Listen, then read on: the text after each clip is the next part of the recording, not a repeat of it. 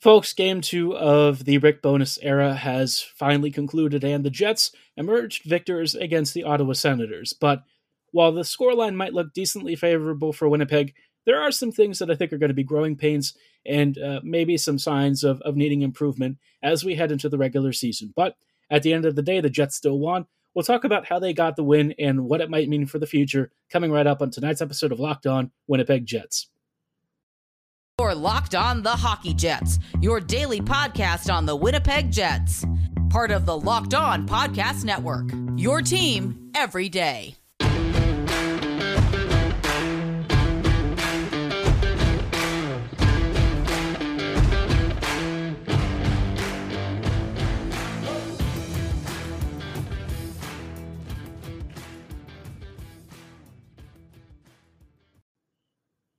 Hello, friends, and welcome to this episode of Locked On Winnipeg Jets, part of the Locked On Podcast Network, your team every day. I'm your host, Harrison Lee, an avid Winnipeg Jets fan and an online blogger. You can follow me on Twitter at HLLivingLoco and at LO_Winnipeg Jets. As always, thank you for making Locked On Jets your first listen of the day every day.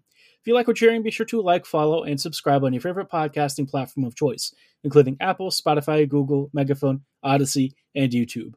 Doing so is completely free of charge and ensures you never miss another episode. But most of all, we just really love and appreciate your support. Now, on tonight's episode, like I said, we're going to be talking about Ottawa versus Winnipeg, which, like I said in the previous episode, Ottawa didn't exactly bring its A-team. If anything, we basically saw like the Belleville Senators, which, not exactly the kind of team that you would expect Winnipeg's more veteran-heavy lineup to really struggle with. But surprisingly, Winnipeg was not that great. Although, if you follow this team over the years, maybe you would expect the Jets against the Sens to not have the most productive outing. Every time we seem to play the Sens, they just give us fits for some reason. Either we score like 5 goals, but we still play like crap, or the Jets just lose in really pathetic fashion, and you kind of wonder what exactly happened and what went wrong. But, it's a new era under Rick Bowness. This is a time for the Jets to kind of wipe the slate clean and start over. And so this was maybe a little bit of exercising some demons and hopefully getting the Jets to a more competitive state. And, a tune-up game against the Sens in the preseason, perfect opportunity to see what you've got. We're going to focus on the holistic view at first and then kind of focus on some more specific moments, maybe some standout players, some problem areas that I think the Jets are going to want to work on. But, from the overall perspective, I thought Winnipeg just has a sort of average game. For about half to 2/3, the Jets really struggled to create offense. And this was kind of up and down the lineup. It wasn't just the depth forwards. If anything, I actually thought the bottom couple of lines were among the most creative and impactful of the game. The first line of Scheifele, Ehlers, and it was Connor, I thought was just okay. Scheifele kind of did himself, the way that he can do with great passes, a couple of good scoring opportunities, some good vision. I thought he looked a little more defensively involved than we've seen in previous seasons. But, as far as like the scoring output was concerned, we didn't really see a ton from this unit. Kyle Connor bagged himself a couple of goals, one on the power play, and I forget what the other one was. Maybe it was even strength or something. But regardless, Winnipeg, they are looking to really make this unit like a recurring theme, I think, going forward, because it gets Wheeler off the top line. You get Ehlers' first line minutes, and Nick might be the guy to help, two skaters who might need a little bit more of a transition assistance. I know that Kyle is like an amazing one-on-one matchup guy, but Ehlers is kind of the one who really stirs the drink when you've got him on a unit. So hopefully this line really performs. I don't know if I think this trio long-term is going to be the best version of the first line, but we'll see how it handles once the regular season rolls around and these guys shake off the rust. The second line of Perfetti, Wheeler, and Lowry I thought was decent. Lowry and Perfetti and Wheeler all seem to find themselves in really good scoring opportunities. I thought Perfetti was making really good passes, a couple of good quick one-touch setups and sequences that saw Wheeler almost score, which is something you love to see because obviously Blake is still a very big contributor to this team, and I think they're not going to stop giving him top 6 minutes unless something really changes. So, that being the case, right, you need to still make him a productive member. And when it comes to Perfetti, you need somebody who thinks on kind of his wavelength, because he's like a super smart player. Oftentimes he is maybe the most intelligent player on the ice. And even against McDavid, you might still argue that his spatial awareness and understanding of the game is still at a level that's comparable to what Connor can do. So, Perfetti is a genius level player, and it's often hard to find guys who are on the same page as him, which is why it was nice to see him have good chemistry with Blake and Lowry. I thought that despite not really scoring anything tonight, this trio was in really good spots to create some good scoring opportunities, which I think is going to be really critical going forward. It's just whether or not they can punch those pucks in, that remains one of the biggest questions. Now, I'm going to skip over the depth forwards for now, because some of those guys are kind of on my list of standouts. But as far as the defense is concerned, I thought the blue line unit wasn't really good for most of the game. Just about everyone except for Morrissey really struggled. Josh, I thought, had a really great game, but you kind of expect that for the most part. The rest of the defense, it was kind of like having a bunch of Nate Beaulieu's in the lineup, which, for those of you who remember what Beaulieu did for this team, you probably do remember some of the more defensive lapses and stuff, more so than the physicality and hitting that he brought. So, yeah, if you can imagine what that was like, it wasn't great. It did shift towards the end of the game, and the defense seemed to at least corral itself enough to be passable. But for most of the game, yeah, just about everyone on the blue line unit really struggled. And I don't know if it was rust or the Jets just kind of being the Jets. I know that it's kind of funny to say because preseason rust is always a thing, but with Winnipeg, the kind of stuff that they were rusty with in terms of reads, timing, passing, and stuff, all of that is just Winnipeg being Winnipeg on most other days. So let's hope that these guys have a bit of a turnaround in form. I think a number of these players really need to show up big time this season and hopefully give us a year to remember that is positive and not negative. But of course, like I said, I have some standout moments and things that I wanted to focus on in just a little bit. We'll talk about what these points are in just a few seconds, but before we go any further, I do want to shout out our friends and partners at betonline.net. BetOnline is your number one source for all of your football betting info this season. Whether you're into college football or pro football, they've got you covered, and they've got all the latest player developments, team matchups, news, podcasts, in-depth analysis, and everything in between. They've got everything starting from the first week of all of your favorite seasons up until the present moment, and they've also got futures if you want to start doing some predictive betting and get ahead of the game. As always, they remain your continued source for all of your sporting wagering information with live betting, up-to-the-minute scores, and all the analysis and news you can possibly handle. And no matter what sport you're into, they've got you covered with MLB baseball, MMA, boxing, golf, horse racing. I've even looked up German soccer with the Bundesliga there. They've got just about every sport you can possibly imagine. And if you don't love sports, which, why are you listening to me talk? But say that's to you anyways, be sure to check out their Vegas casino games because they want to be something for everyone. To get started, go to betonline.net on your laptop or mobile device to register for a free account because BetOnline is where the game starts.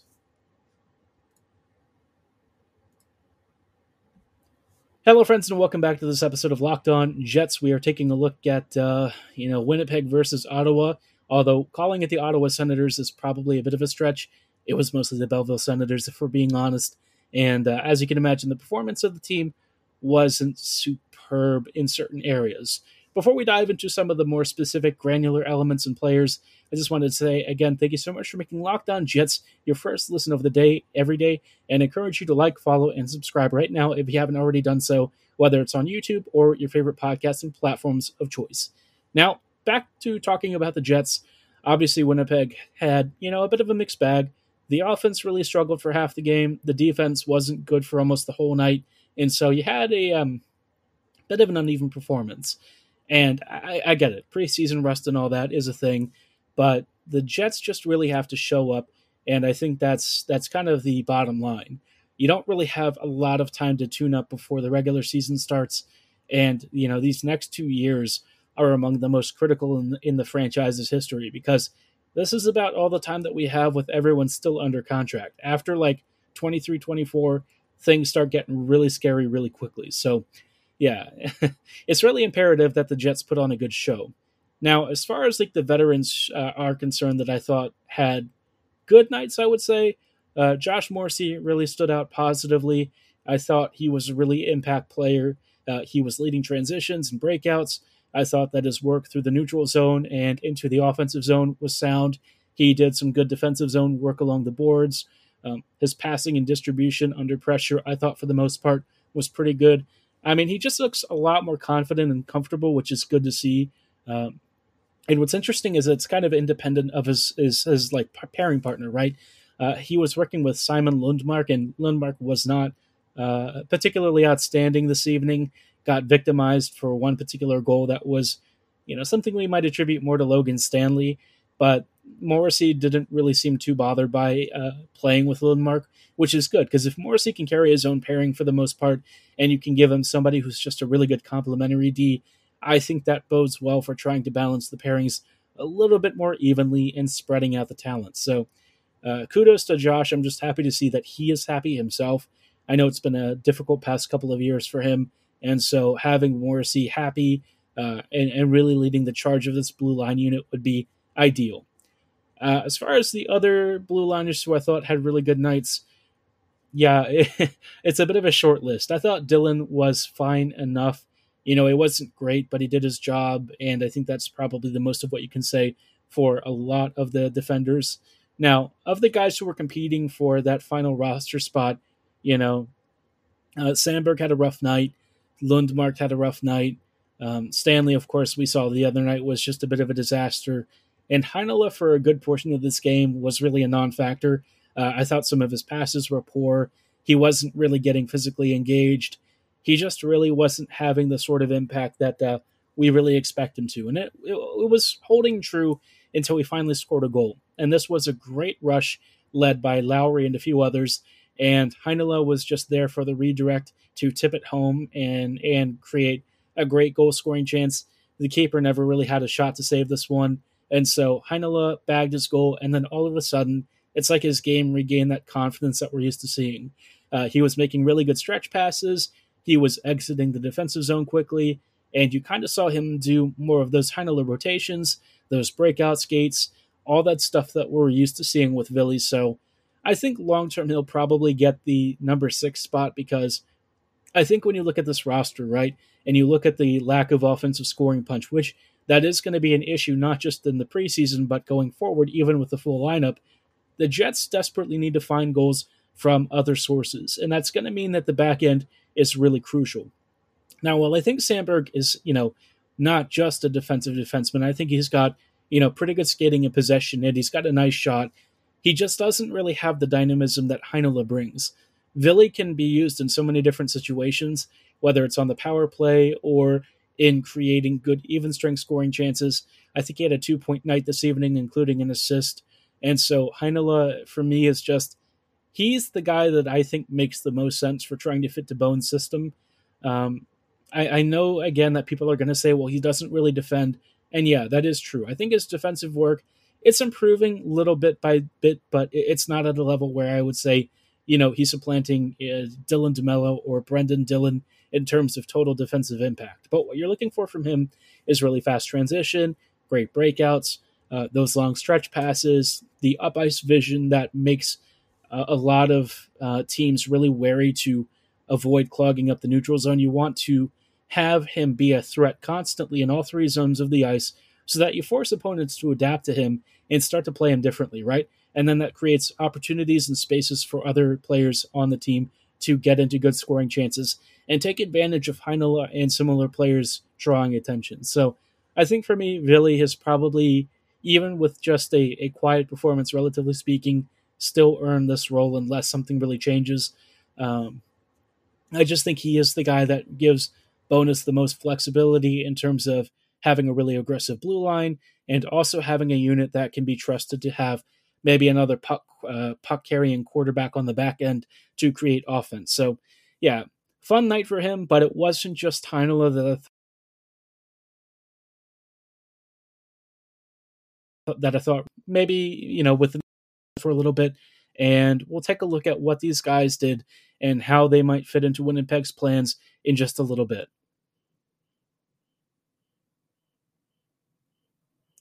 Hello, friends, and welcome back to this episode of Locked On Jets. We're closing out tonight's episode with some quick thoughts on some of the standout players that really had big games in terms of, whether it's scoring output or just, I thought for me, space creation, forechecking, general skills and stuff that are really important for this team, especially in depth roles. If anything, for this game against the Sens, Winnipeg's bottom two lines showed up in a pretty big way, and in particular, the fourth line had a really prominent night. And of that fourth line, one of the guys who really stood out the most was Daniel Torgerson. Now, Torgerson's a name I've talked about before because he's a really big body, he's got some really solid mobility, and he has a pretty nice shot. But, for the past couple of weeks, it's been slow getting him back up to speed and seeing what he can do at the pro levels. Obviously, there's a nice tool set that he's got, but getting that and translating it to the NHL is still, it is a bit of a jump, right? He had a pretty solid season with the Moose last year, but this was just his first year in North America, so he still has room to grow. Now, he had a brace tonight with 2 goals. Both of them were in really good positions. The first goal was a beautiful one-timer from Kyle Connor. The second one, I don't recall entirely what he did, but I'm pretty sure it was a nice release. I just can't quite recall it from, the Jets having a bit of a crazy evening, and I was trying to keep track of a number of different events, but on the whole, Torgerson was still noticeable, whether it was grinding along the walls in the forecheck, setting up some good passing lanes. I thought he had a couple of really dangerous chances. He almost had a hat trick on a number of occasions. He would drive towards the net from a wide position, get right in front of the goalie, and try to jam it home. So I think for me, Torgerson might still be about a year away.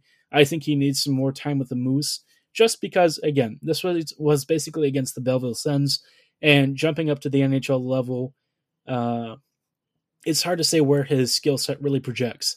I think he's comfortably going to be like a middle six winger, maybe even boosted to the second line in times of emergency. But for the most part, I would expect him to be on that third line. Right now, though, I think Appleton kind of has the right wing spot locked up. So the only way he'd really get in is maybe on the third line if Winnipeg feels he's ready for the dance. But they might want to hold him back just a little bit because, of course, they did bring in Sam Gagner, or maybe Torgerson is competing for the left wing spot on the opposite side. Now, Torgerson, as good as he was not the only player who really impressed me from the forward ranks. I would say that Saku Manalainen is probably earning his way onto the Jets, either for a depth role or maybe even a little bit more prominent ice time elsewhere.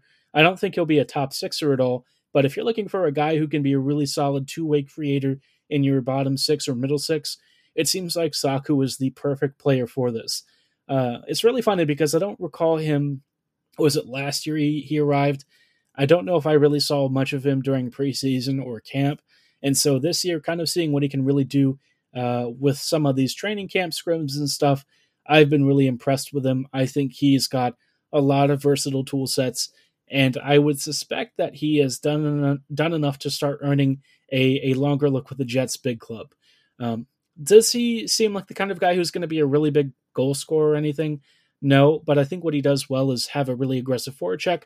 I think that he's very good in possession. He finds himself attacking the slot and working well in the face-off circles.